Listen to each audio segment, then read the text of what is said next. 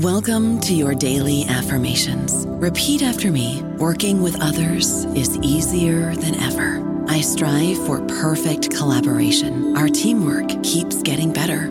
Yeah, affirmations are great, but Monday.com can really get you the teamwork you desire. Work together easily and share files, updates, data, and just about anything you want all in one platform. Affirm yes to start, or tap the banner to go to Monday.com. When you visit Arizona, time is measured in moments, not minutes. Like the moment you see the Grand Canyon for the first time. Visit a new state of mind. Learn more at hereyouareaz.com. Hello, and welcome to Humanities Matter, brought to you by Brill. I am Emily Tampkin, and this week we will be looking at key issues in the field of humanities. I am speaking today with Professor Jorg Kinzig.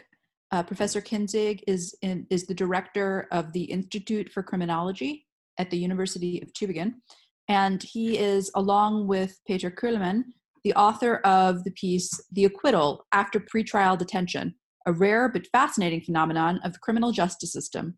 It's published in the European Journal of Crime, Criminal Law, and Criminal Justice. Professor Kinzig, thank you so much for taking some time to speak with me today. Yes, hello. So let's just get right into it. Your article deals specifically with what you call second-class acquittals. Could you define what you mean for our listeners? Yes, well, according to the German Code of Criminal Law, an accused person can either be found guilty and receive a sentence, or the accused person can be acquitted. In the case of an acquittal, the judge then proclaims the accused acquitted of the charges. Okay. However, as we have seen, acquittals may differ in quality.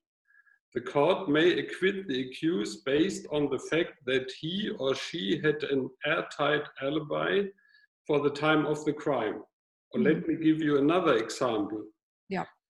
The court may also acquit the accused because it is sure that eyewitnesses misidentified the accused due to a close resemblance to the actual perpetrator. Such acquittals, which are based on the actual innocence of the accused, are what we call first-class acquittals. In our research, however, we found these first-class acquittals in only 5% of the cases we analyzed. Hence, they are pretty rare. Okay. And the so-called second-class acquittals are much more common in Germany. Second-class acquittals are acquittals on the basis of the universal principle of in dubio pro reo, meaning when in doubt, then for the accused. In such cases, the court must interpret doubts in the assessment of the evidence in favor of the accused, as it cannot be proven beyond a reasonable doubt that the accused committed the crime in question. Second-class acquittals are therefore problematic to a certain degree, because the acquitted person will have to live with the stigma of being acquitted supposedly only because the evidence was not convincing enough for a conviction. Contrary to the US court system, acquittals in German courts have to be profoundly substantiated by the court.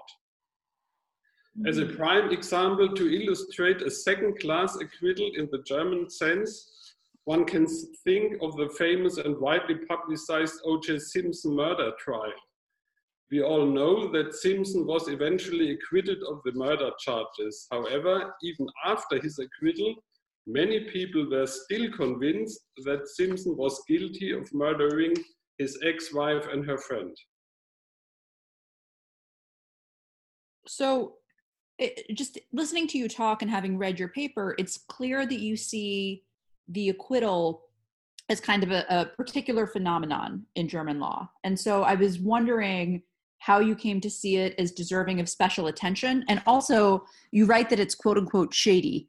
And I was hoping that you could tell us a bit about what you mean by that. Yeah, in our paper, we talk about the acquittal as a shady existence in German criminal law and also in criminological research. we wanted to express that up until now, research on acquittals, in Germany at least, is very rarely undertaken, and we aimed to change that with our research project. For example, it is possible that someone gets arrested, has to spend a couple of months in pretrial detention only to be eventually acquitted of the charges at the end of the trial. In fact, in Germany, this happens to roughly 300 people every year. But in order to be put in pretrial detention, one has to be strongly suspected of having committed the crime in question. Therefore, we wanted to find out how it is possible that someone is first strongly suspected of having committed the crime, only to be eventually acquitted at the end of the trial due to the evidence not being strong enough for a conviction. So one of our research questions was, are there cases in which such a procedure is likely to occur? And based on our research, we now know that acquittals after pretrial detention are especially common in cases involving some form of sexual violence or rape. This has to do with the lack of hard evidence, as such cases are most often solely dependent on the testimony of the accused and the supposed victim. A recent example for this is the Harvey Weinstein trial. While he was convicted on felony sex crime and rape, he was at the same time acquitted of the charges of predatory sexual assault, as the jury apparently did not believe the testimony of the actress who accused Weinstein of sexually assaulting her. So following up on that, you also write about this idea that an acquittal is an error correction, but really digging down or making it explicit. In your research, was that what an acquittal turned out to be, right? According to your research, is an acquittal error correction? Yes, one of the goals of our research project was the description of the acquittal as a phenomenon and its potential for errors. An error in this context can lead to innocent people being held in pretrial detention and having to deal with extensive court trials before being acquitted. Actually, we found formal or procedural errors made by judicial authorities in only 5% of all the court cases that eventually ended with an acquittal. Formal or procedural errors, such as the accused not being read their rights, did not play a significant role in the cases that we analyzed. This fits well with the results from the interviews that we conducted with judges and prosecutors. Instead of seeing acquittals as errors or failings of the criminal justice system, our interviewees argued that acquittals are proof of a well-functioning criminal justice system in Germany. In fact, in cases in which the accused remains in pretrial detention, the prosecutors investigate the cases even more thoroughly. The probability of error is fairly low according to our interviewees. Additionally, there is a relatively high threshold that has to be met in order for pretrial detention to be granted at all. The aim is to prevent the random or unjustified implementation of pretrial detention. While such errors were relatively rare in all the cases we analyzed, the interviewees brought other potential errors to our attention.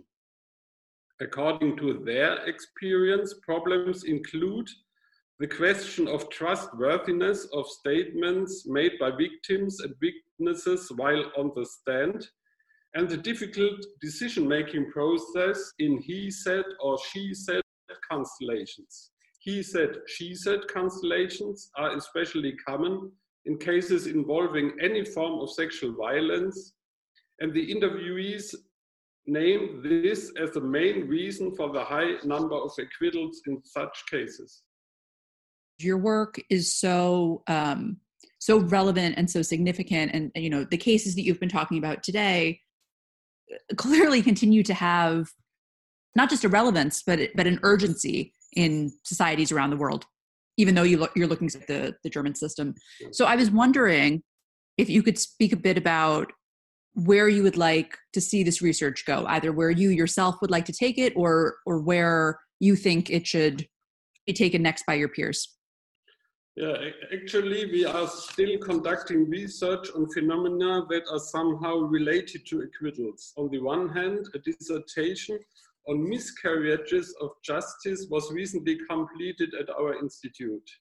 While the actual amount of miscarriages of justice in our German court system remains unclear, we are sure they do exist. Interesting, though, there appears to be no real desire to study the reasons why these happen. But that probably has to do with the fact that we, as lawyers, not only like to be right, but in law school we are also trained to be right. Miscarriages of justice make us realize that we can't be right all the time. On the other hand, our institute is part of a German-wide collaboration project that is currently conducting research on the German equivalent of plea bargaining in criminal cases. For a couple of years now, the so-called Verständigung im Strafverfahren, plea bargaining in criminal cases, is regulated by law in Germany. So while this law allows for a plea bargaining in the form that the accused receives a more lenient sentence in exchange for a confession, it prohibits prosecutors and also courts from making guarantees on the exact length of the sentence, for example, 5 years. In our project, we are currently trying to find out whether all parties involved act according to this law or whether they still agree to and guarantee specific sentences off the books, so to speak. The results from this research, which is funded by the German Federal Ministry of Justice, could potentially lead to a modification of the current specifications of the Verständigungsgesetz, the law on plea bargaining in the German court system. Fascinating, and again, no shortage of real-world implications. I've been speaking with Professor Dr. Jorg Kinzig. He is the director of the Institute for Criminology at the University of Tubingen, and we've been speaking about the piece that he co-wrote with Peter Kerleman. It's in the European Journal of Crime, Criminal Law, and Criminal Justice, and it is called The Acquittal After Pretrial Detention, a rare but fascinating phenomenon of the criminal justice system. Again, Professor Kinzig, thank you so much for your time today. Yeah, thank you. You can now find the Humanities Matter podcast by Brill on Spotify, Apple, or Google. That was my last episode as the host of Humanities Matter by Brill. I have learned so much over the past few months by speaking to the authors of these various publications. We learned about girls' education in the Ottoman period and about the ethics of dog breeding and about who was really the subject of a photograph that was thought to be Vincent van Gogh for a long time, but spoiler, it was not. And I will miss doing this. Lee, do you want to tell our listeners in whose excellent hands the podcast will be? Yeah, thanks very much, Emily, and really excited to hear what's next for Brill. So I'm a freelance journalist based in DC. I've covered politics and culture and defense. So I'm really excited to talk to more researchers and more professors, and hopefully, find out something as interesting as who's in that photograph. I'll have to go back and listen to past recordings now to find that. Yeah, and I think, the thing that I've really appreciated doing about this podcast is that we go about our lives and we write, and you and I in journalism, you go about your day, you write these pieces, you get your bylines out, you stay atop of the day's news, and it can be very easy to lose sight of the threads that hold all of it together and that hold all of us together, and at the risk of seeming overly dramatic or cheesy or too earnest, in my opinion, those are the humanities. So it's been a real privilege to spend some time with our guests and our listeners. discussing the humanities and taking a moment to appreciate why they matter. And I hope that, or I know that you will appreciate it just as much as I have. I hope so too. Thanks so much, Emily. Thank you. With the Lucky Land Slots, you can get lucky just about anywhere. This is your captain speaking. We've got clear runway and the weather's fine, but we're just going to circle up here a while and get lucky. No, nothing like that. It's just these cash prizes add up quick. So I suggest you sit back, keep your tray table upright, and start getting lucky.